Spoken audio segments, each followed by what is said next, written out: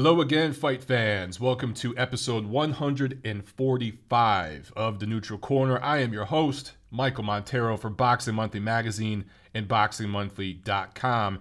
This episode, 145, is for the week of November 3rd, 2018. And before I get into news and notes, guys, real quick, let me just rant for 30 seconds about the Dodgers. I know, baseball. It's a boxing podcast. I'm going to talk baseball for 30 seconds. I just got to vent my frustrations, okay? This series should be 3-2 Dodgers right now, heading back to Boston. Instead, in Game 4, with the Dodgers ahead, Rich Hill pitching very, very well. There's a miscommunication. Manager Dave Roberts pulls him. He's made questionable decisions throughout the playoffs, did last year too. The Dodgers should have won the World Series last year. And so all of a sudden, the Red Sox blow up. They blow out the Dodgers in Game 4. It goes to Game 5. Their spirit's broken. And the Dodgers once again blow it. 5 games. Red Sox take it. They win, I think, their 4th series in the last 14 years. The Dodgers really should have won last year and had a real good chance to win this year. Look, the Red Sox just got red hot in October. Really, really beat some good teams to get to the series and looked outstanding. I mean, they were just a great, great team, but they got hot at the right time. I think Dave Roberts got to go. I think that the Dodgers manager, he's got to go. 2 years in a row, you get him to the World Series, that's great, but you got to make better decisions, man. I mean, just some of the decisions are so highly questionable. I am a casual baseball fan. I'll admit I'm not a diehard fan, but I'm an educated casual fan. How about that? And I know some of those decisions that he made were very, very poor. Anyway, the Dodgers blow it for the 2nd year in a row in the World Series. Okay. Before we get into news and notes, let's talk about your guys' fee for episode 145 of TNC. Your fee this week is to let me know, those of you who watched the fight party Saturday night for Jacobs Derevyanchenko, which went 2.5 hours. 2.5 hours of me ranting and raving and doing some shots. Let me know what I could do to make those better. And, right now, obviously, the setup is crazy and, we can do a better camera angle and all kinds of stuff. I know that. But just in terms of, should it be shorter? I don't know. Lighting should be better. What do you guys want? Do you want music going on? Let me know if there's anything I could do to make those better. And let me know if you want me to do more of them. It seems that they've been well received and you guys have had fun with it. I'm thinking the next one should be Usyk Bellew.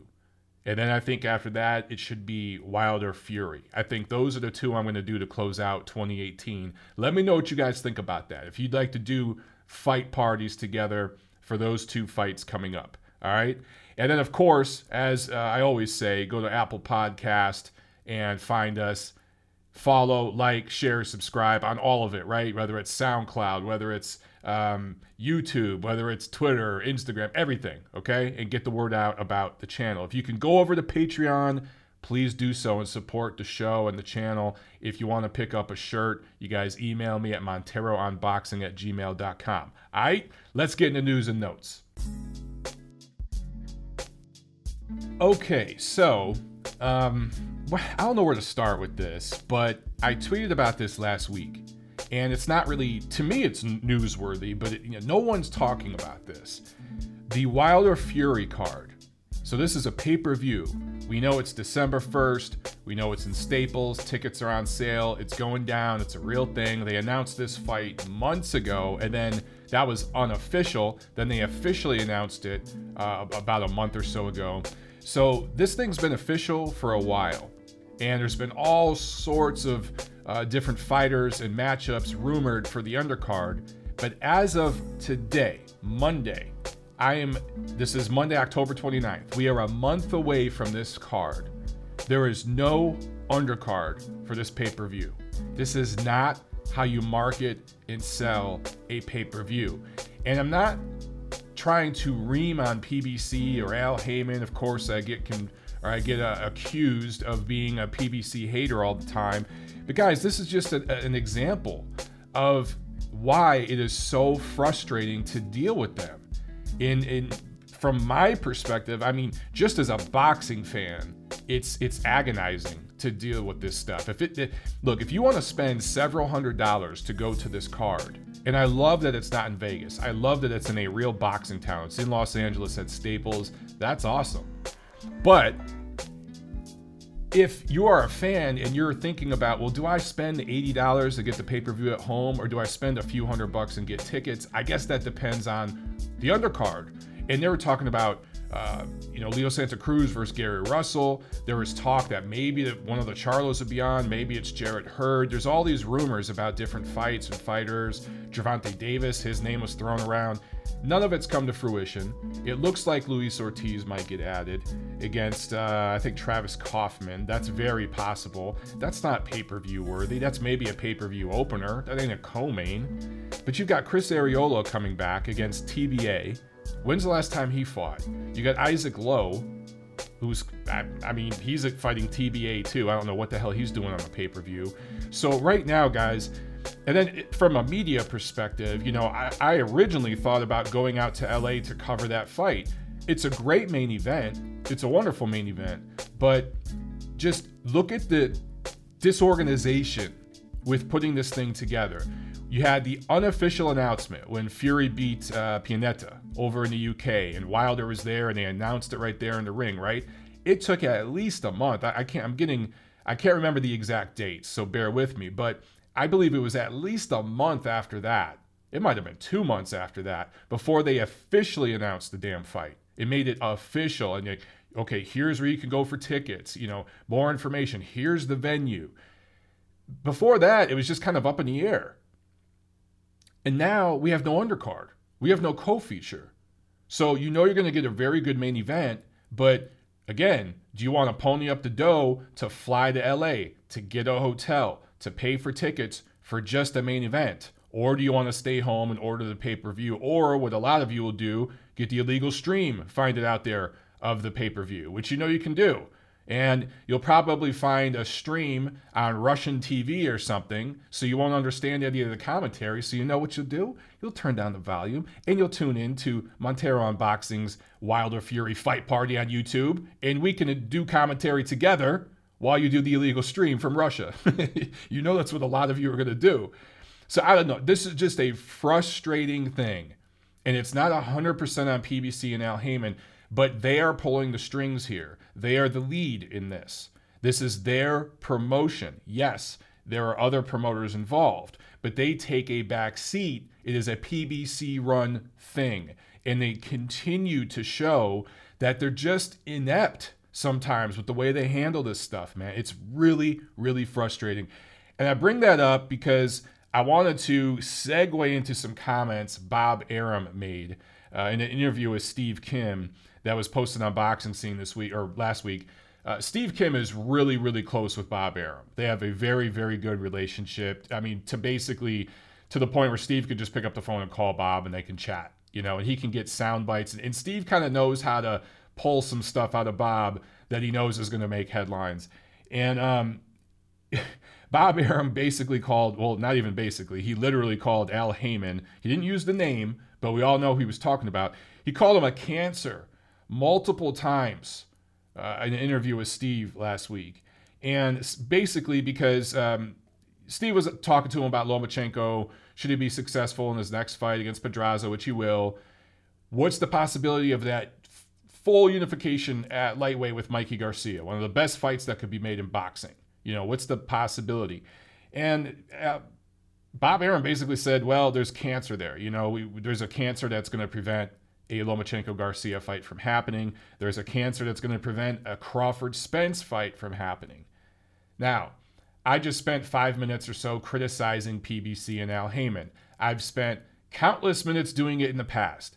I've criticized every damn promoter, from Oscar De La Hoya and Eric Gomez over at Golden Boy to Tom Loeffler at 360 to Bob Arum at Top Rank. I've criticized all of them at some point. There is a definite pattern with PBC and Heyman and the way that they do business. But for Bob Arum to use the word cancer, dude, what do you think you're going to accomplish by doing that? To a certain extent, I can forgive Bob Arum because he's an old man. He's been around forever.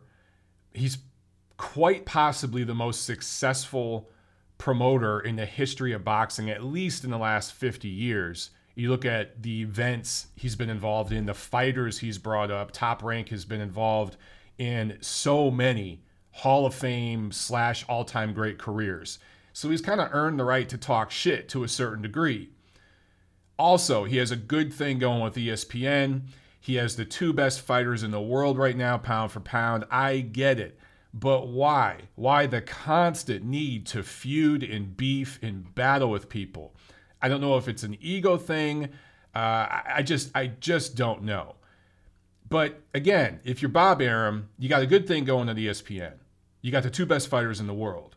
So if PBC has a good thing going with Showtime and Fox, and they just had a really, really good deal put together, be happy for them, man. You don't have to beef and fight with everybody. And let me be clear about this. Heyman beefs and fights with everybody and does really, really shady shit behind closed doors and just doesn't talk about it. Arum talks about it. That's the difference. All these guys play these games and do all this stuff, and Heyman, of course, is not without sin here, but Heyman doesn't do interviews in the media. And even the Watsons, the guys that represent him, they're pretty, I don't know what the right word is, they're pretty mundane in the media. They don't say too much and they don't beef too much. But Arum just always, it seems he's got to be talking shit about somebody. I don't know, man. Just how, I want to see Lomachenko Garcia. I want to see that. I want to see Crawford Spence one day. But using words like cancer to describe the guy who represents those fighters, and those are 2 of his best fighters, man, that ain't going to help the process, bro. That ain't going to help it. And you're a smart guy, Grandpa Bob, so you know a word like that ain't going to help it. Anyway, I just had to talk about that. Speaking about Spence and Garcia, apparently the talks are back on again. We shall see. I don't get that fight. Doesn't make a whole lot of sense to me. It would be a pay-per-view. Neither guy has done enough to really prove that they're pay-per-view ready. I think Garcia is certainly closer to it than Spence. Garcia has actually, done some very good crowds in Los Angeles. That's the best boxing market in America. He's been fighting for years. He has a lot of clout because he's won titles in different divisions. Say what you will about some of the titles and who he beat to win the titles, but he's ready with the right dance partner. Is Spence the right dance partner? I don't know. I think they're going to have to stack that pay-per-view to make it marketable. And if you look at the way they're handling the Wilder Fury pay-per-view, which is a much more marketable main event, I don't know, man. I just don't know, but we shall see. All right, some fights have come together. Let me stick with PBC. December 22nd at Barclays in Brooklyn, and this will likely be on Fox. Both Charlos fighting. Jermall Charlo is fighting Willie Monroe Jr. at 160 pounds, and Jermell is fighting Tony Harrison at 154 pounds. They're both defending their titles there. I don't love either fight, but it's very smart matchmaking. And I think it makes sense to put that on Fox because what you're going to get. So let's talk about Jermell against Tony Harrison. I've talked about Harrison before. Very, very skilled, from my hometown. Good guy, good fighter, but he is a 5-round fighter. He's an amateur fighter. I don't mean in terms of like his level. He's professional level, but he's amateur in terms of rounds. After 5 rounds, the guy is just a different fighter. So expect this to be interesting early on, but down the stretch, Jermell chops him down and stops Harrison. And it might be a highlight reel type of stoppage in the mid-later rounds. And that's going to play well on Fox, this Saturday before the Christmas holiday. A lot of people will be at home watching that. So Jermall against Monroe, it's kind of more of the same. I mean, Monroe is obviously a better fighter than Harrison. He's going to put up a good challenge, but Monroe can't punch through a wet paper bag at middleweight. He had some success at times against Triple G. He had a lot of success against Billy Joe Saunders, still lost that fight pretty handedly. I do think he'll have some success against Charlo early on, but again, he just doesn't have the power and the consistency and doesn't punch enough, the punch volume to keep Jermall off of him. And I can really see Charlo stopping him in the later rounds. So I think both of these guys are going to get stoppages December 22nd after having some competitive early rounds. Do either of those fights move either of the Charlos up in the ratings in their division? No, they don't. But they keep them busy. They get them on regular network television. I get it. A card like this should be in Houston. This is precisely the type of card that should be in Houston. And there's really no excuse why it shouldn't be on December 22nd. But you're going to take two guys from Houston against relatively unknown fighters, and then put them on a card in Barclays. I get it. You're getting the guaranteed money because of that deal that they have with Barclays, but you should be building up that home base in Houston, man. And this is the type of card that you really could do it. Just don't understand the way they're doing business over there, man. But interesting matchups either way. Okay, Gilberto Ramirez versus Jesse Hart. The rematch is likely for December 14th in Corpus Christi, Texas. And of course, that would be on ESPN. I like that fight a lot. And I think that in Texas, it'll do a pretty good crowd. The Mexican Americans will come out. I think some of the Philly fans will travel down to represent Hart. I think that's going to be a fun fight. It's not official or anything like that, but it's likely for December 14th. One fight that won't happen, and thank God, is Frez Oquendo, who's 45 years old, by the way, and hasn't won a meaningful fight in literally over a decade, was supposed to fight Jarrell Big Baby Miller for a piece of the WBA heavyweight title, which is asinine because obviously Anthony Joshua holds the real title. He was offered $500,000 for a November 17th fight against Miller, which is, 2 weeks away?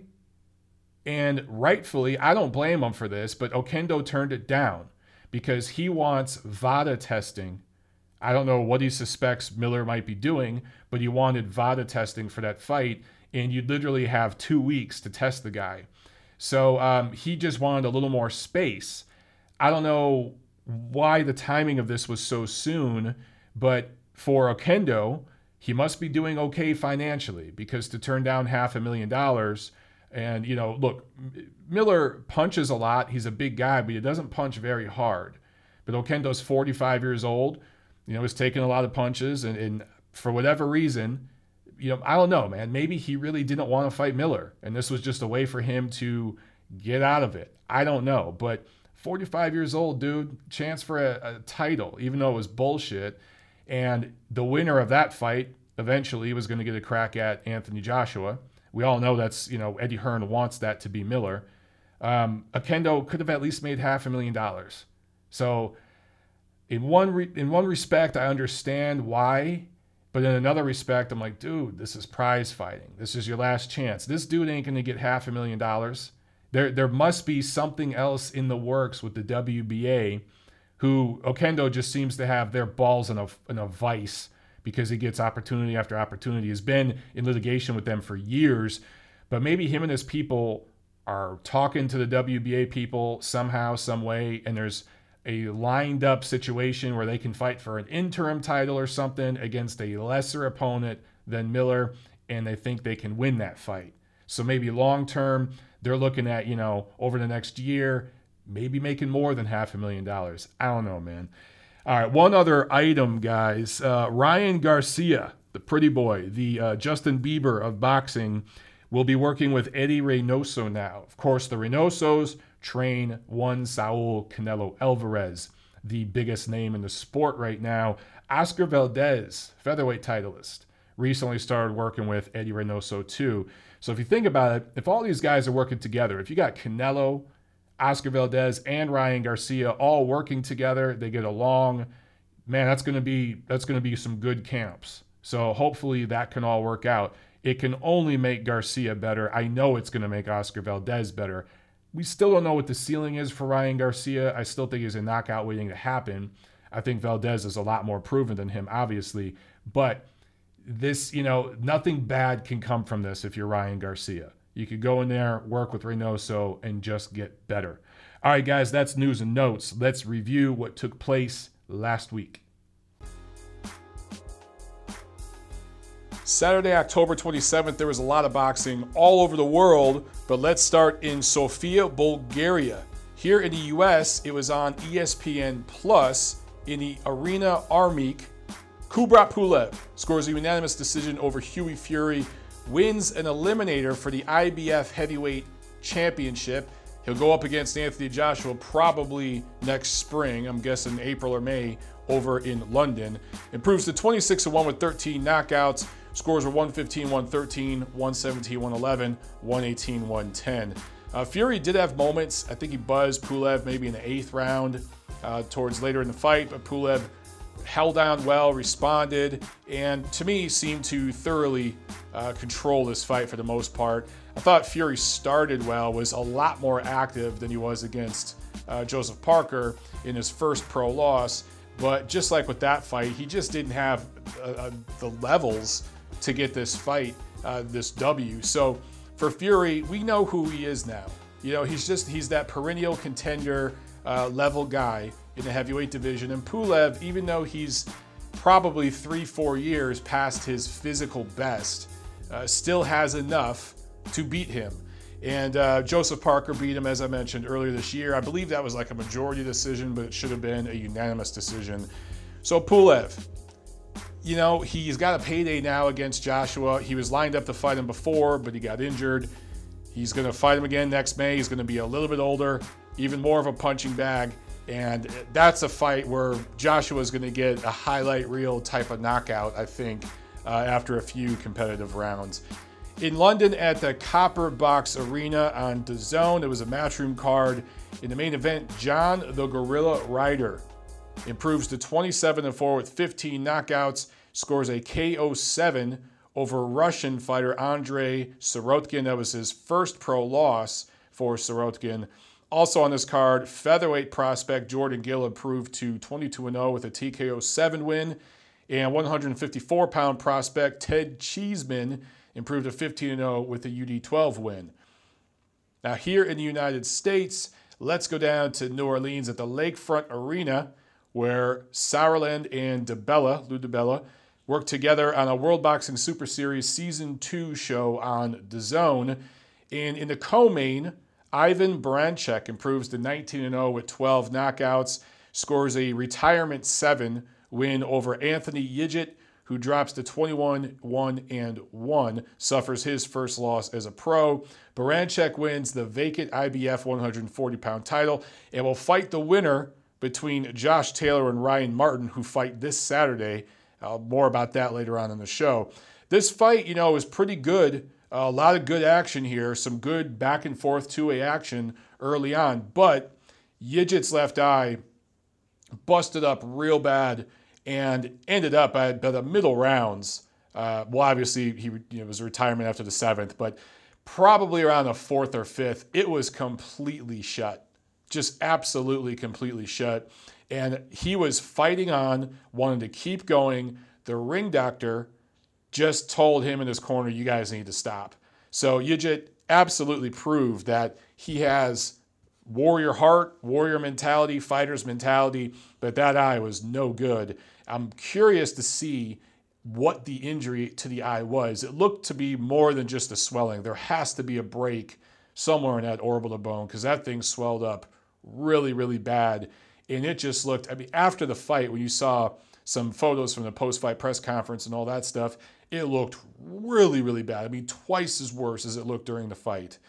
So Baranchyk, he gets the W. Yigit, you know, it remains to be seen how he will recover. And again, we got to find out what that eye injury is. But just did not have enough power to keep Baranchyk off. Baranchyk gets the W. He's got the title. His next fight will be a title unification in the World Boxing Super Series semis.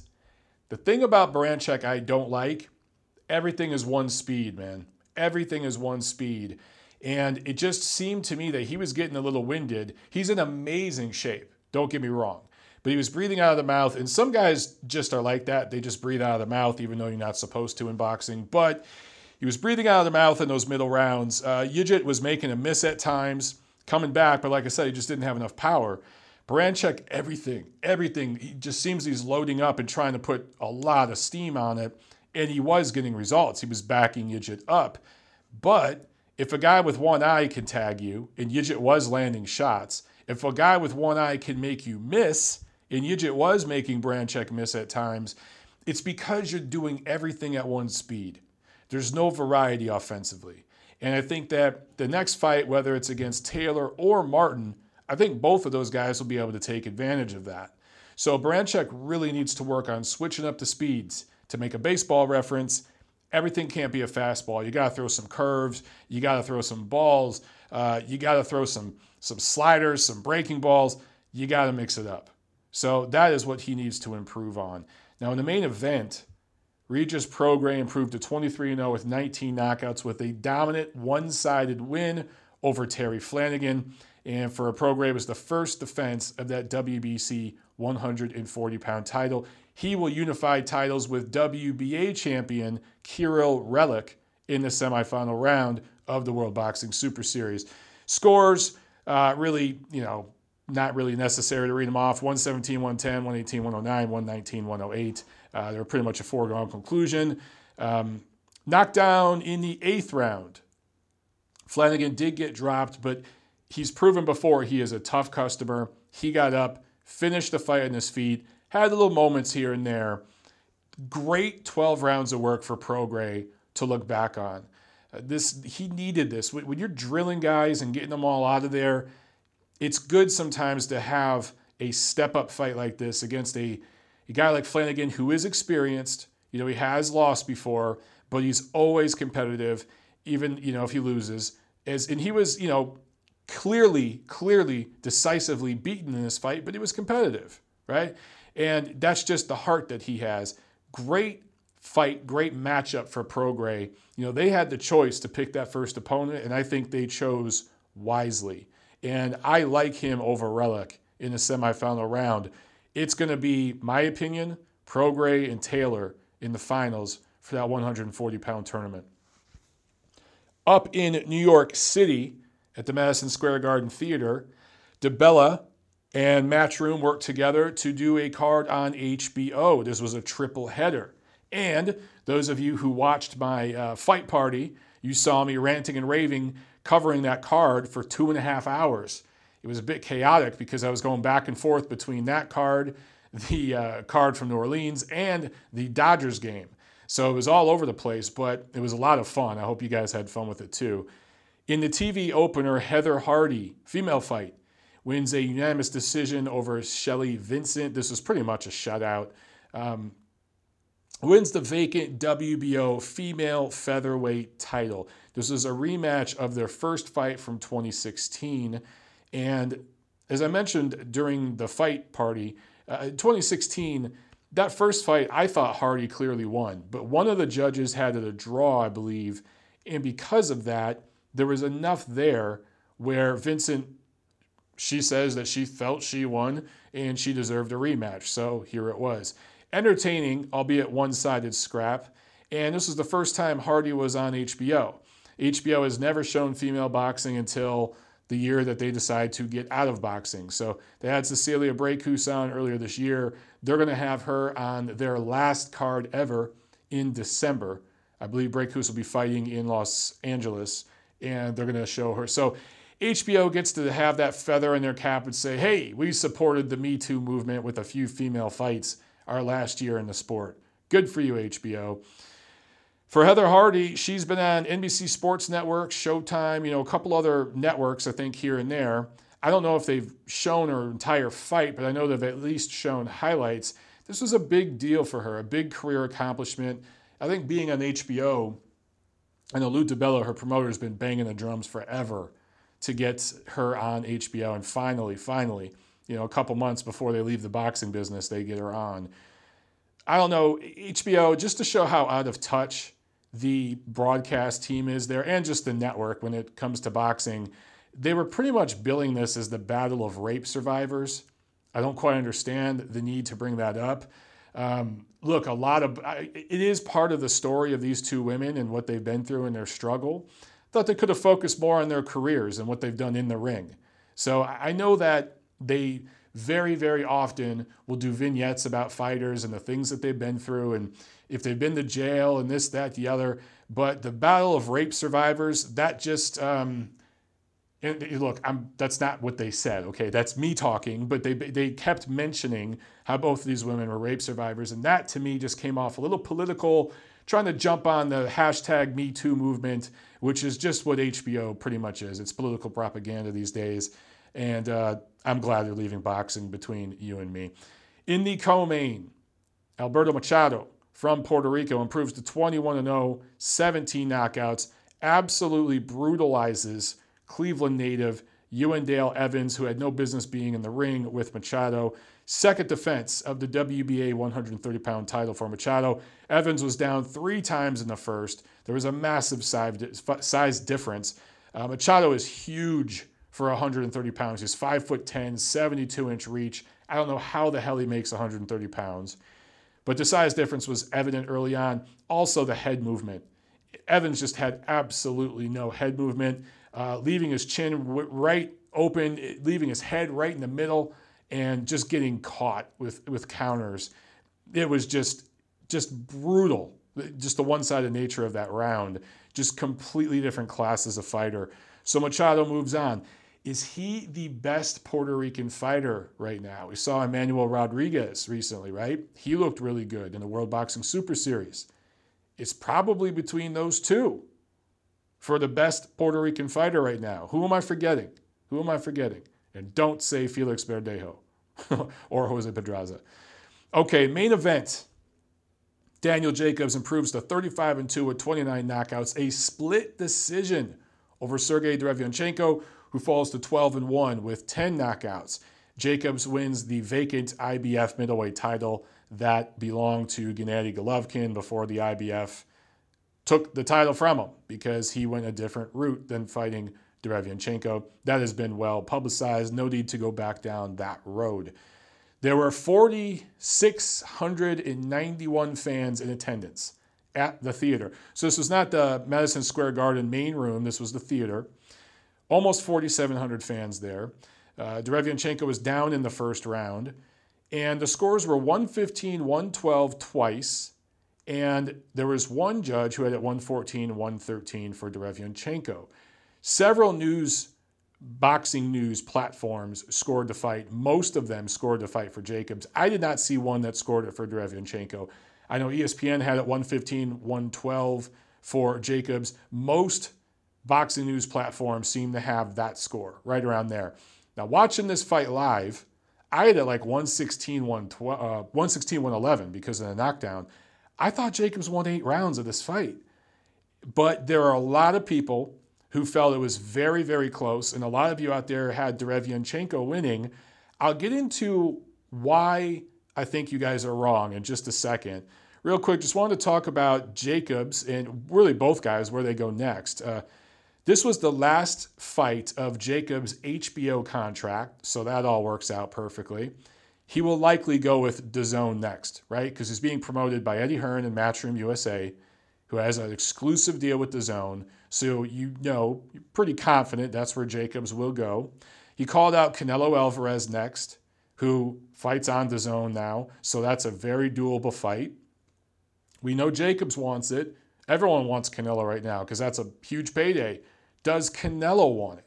I don't know. I really don't know. Also, Demetrius Andrade. I talked about this during the fight party. Andrade has a title. Yeah, he's not very exciting, right? Sometimes watching his fights is like watching paint dry, but dude has a title. So if Jacobs can't get Canelo in the ring and he feels confident that he can beat Andrade, maybe you go with that fight. But both of those fights, they're on DAZN. So that's clearly where Jacobs is going next. His official purse for this fight was $1 million, but with the upside, the bonuses and everything he has with the deals he has worked out, he'll get almost $2 million total for this fight. Now, Derevyanchenko made about $460,000 officially, but he will get well over $1 million when you factor in foreign TV money and upside bonuses, all that stuff. So both guys got paid pretty well for this fight when you factor in all the money. Coming in, okay, so I want to talk about punch numbers here because, look, a lot of you guys don't like CompuBox punch numbers. I get it. You cannot score a fight solely based on punch numbers, but they do provide an extra element that you can look at, an extra ingredient to the recipe, right? And they do tell a story of a fight in certain ways. There are many other factors that you have to score, but clean, effective punching is supposed to be the number one category you score fights on. Of course, there are other categories. But if we look at the CompuBox numbers, and this is what I don't like about what HBO and Showtime and all the networks do, they show the overall punch numbers at the end of the fight. So you see the overall punch numbers, and you see that Jacobs landed 181 punches, Derevyanchenko landed 160. You see that both guys landed exactly 137 power punches. So you look at that, and based off those punch numbers, you say, holy shit, that's a close fight. That could be a draw.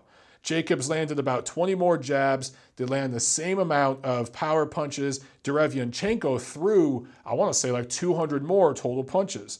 So when you look at the totality of the punch numbers, that's what you see. That's what you see, right? Well, here's the deal. Let me go in depth a little bit beyond that, because when you look at round by round punch numbers, it tells a different story. When you also look at historical punch numbers versus what each fighter did Saturday, that tells an even deeper story. So let's start with the historical numbers. CompuBox has been watching Jacobs for years. They have a ton of data on him, and they have some data on Derevyanchenko too. Coming into this fight, Jacobs averaged throwing 46 punches a round, landing 15, so landing about 32% of his punches. Derevyanchenko averaged throwing 63 punches per round, landing 25, 40% connect rate. That was their average coming in.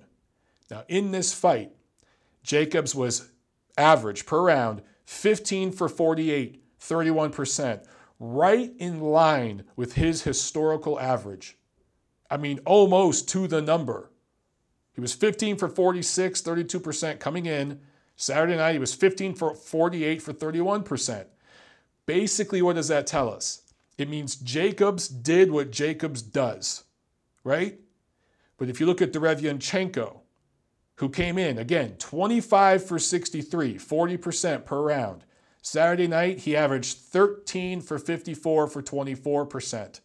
So when you look at Derevyanchenko against Jacobs, his offensive output was lower, his connect percentage was much lower, and his overall connected shots per round were about half, okay? So he threw less, about 10 less per round average, and landed half of what he normally lands. So that tells me that when you look at what Derevyanchenko did Saturday night versus what he does historically, Jacobs was able to get him to cut his volume a little bit, but significantly cut down the amount of punches he landed at the connect percentage he landed at. That means something, ladies and gentlemen. Let's look at this further. Everybody talked about the body shots, the great body work Derevyanchenko did. Yes, he landed 32 body shots. Guess what? Jacobs landed 48. So he landed about almost 50% more. Actually, I think right at 50% more. That's significant. But now, I was talking about round by round punch numbers. All right, let me show you this. The first 9 rounds of that fight, Derevyanchenko landed 96 punches out of 416 thrown. So he was 11 for 46 per round. Okay? The first 9 rounds. The last 3 rounds, he landed 64 punches out of 242 punches, averaging 21 for 81 a round. So, first 9 rounds, he lands 11 punches a round, throws 46. Last 3 rounds, he averages 21 punches landed, throws 81. What does that tell you? That tells you that he knew he was way behind after 9 rounds and had to close the show strong. It also tells you a massive bulk of his punch numbers, both activity and punches landed, came over 3 rounds. That means the other 9 rounds, he was outworked. That is why I had Jacobs so far ahead in this fight. If you look at round by round punch numbers, Jacobs outlanded Derevyanchenko in 8 of 12 rounds.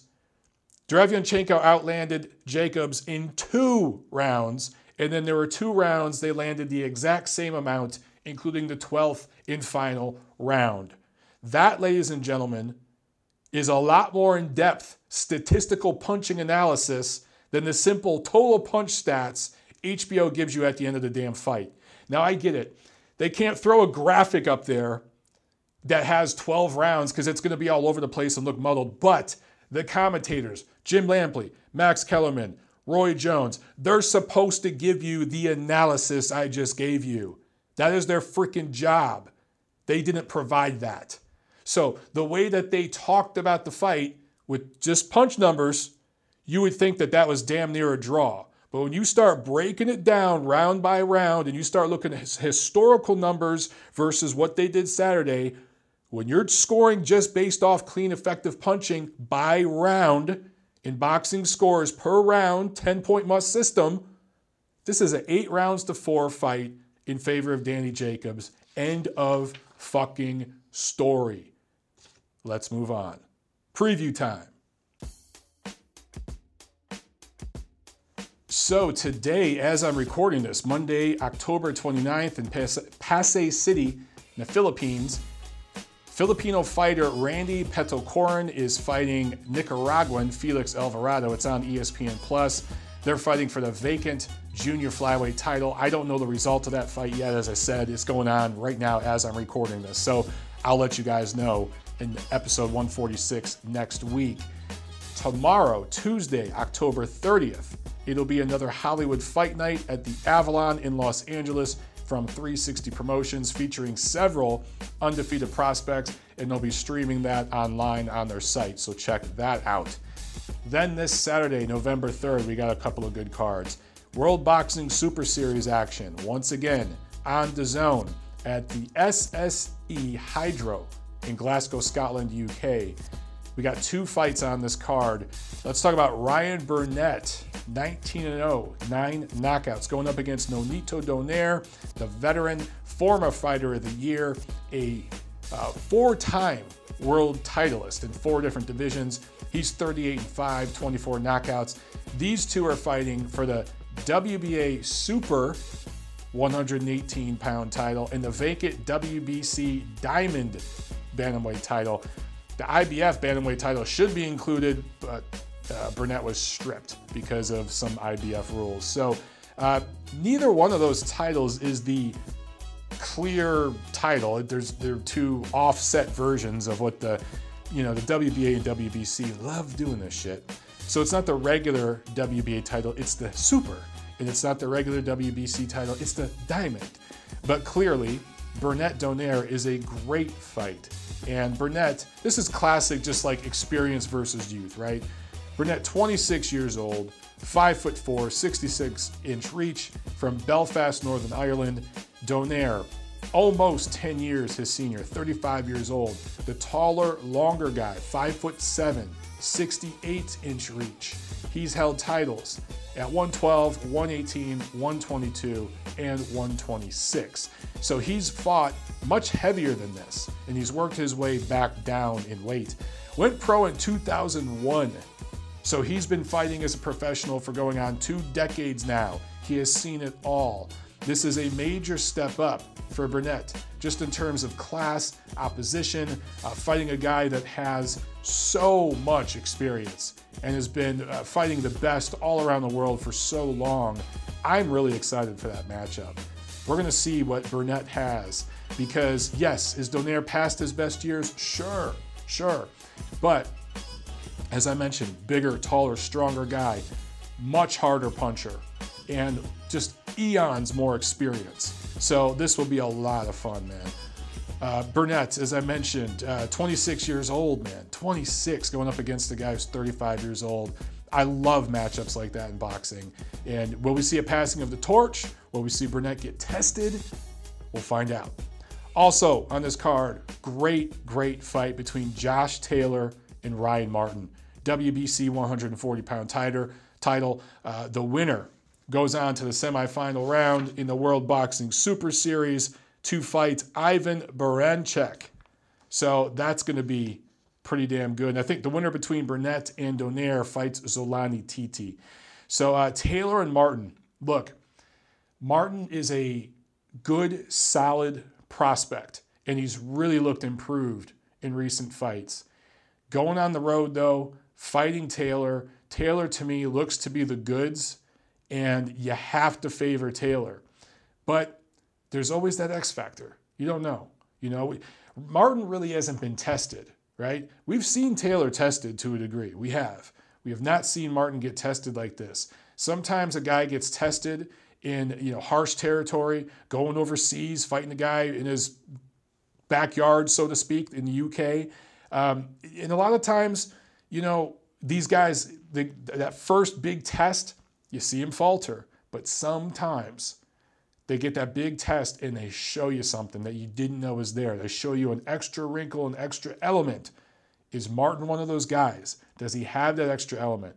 Or is he going to go up there, put forth a great effort, and just will class reveal itself? On paper, Taylor has the higher class, and you should win this fight and move on to the next round. I'm excited for that card. I think that crowd in Glasgow is going to be loud and just having a great time. The crowds over there are awesome. Two good, solid matchups. That's going to be a lot of fun on DAZN. Now, here in America, we got a couple of cards in Brooklyn at the Aviator Sports Complex. Sullivan Barrera is fighting Sean Monahan on Facebook Watch. So, look, if you don't have DAZN, if you don't have ESPN Plus and all those apps that cost money, I'm sure you got Facebook, and that shit's free. So you're getting some free boxing this weekend. And look, Barrera should on paper plow through Monahan. But Barrera sometimes can get caught. He could be dropped by guys he's better than, right? He just has more levels, more skills and talent than. We've seen it happen before.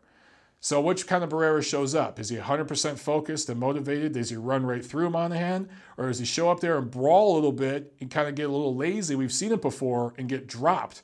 It's possible. We might have some Rock'em Sock'em Robots type of thing happening in that fight. Either way, I do not see it going the distance. I do see Barrera winning. I see him winning by knockout. The question is, will he take punches en route to the knockout? Will he get dropped? Will he get hurt en route to the knockout? That's why I think you got to watch. I think it's going to be fun. And then in El Paso, Texas, at the Don Haskins Convention Center, and this is on ESPN Plus, the Battle of the Miguels. Miguel Berchelt versus Miguel Roman for the WBC Super Flyweight title. This is going to be a great fight.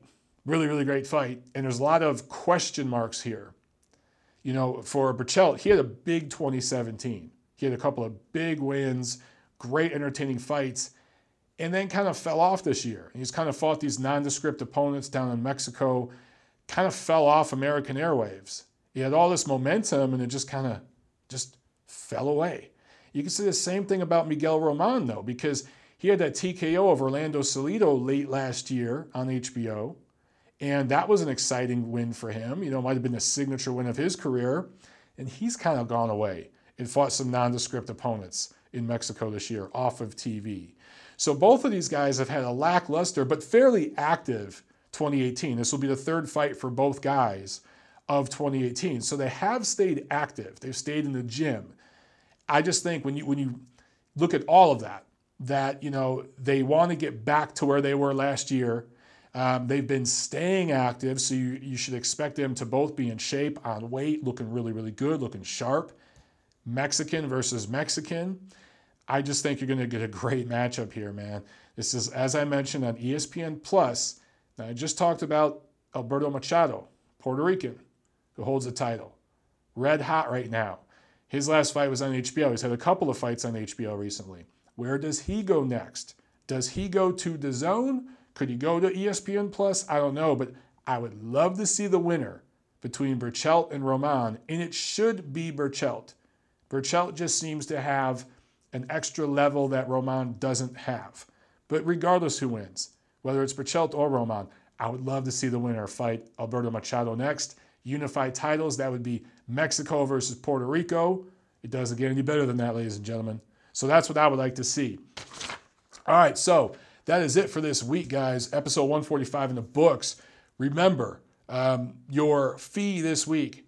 Let me know what I could do to make the fight nights better. Let me know if you want to see Usyk Bellew fight party and a Wilder Fury fight party. I think those will be two good fights to do a live fight party too. That's it, guys. All right. I'll see you at the fights.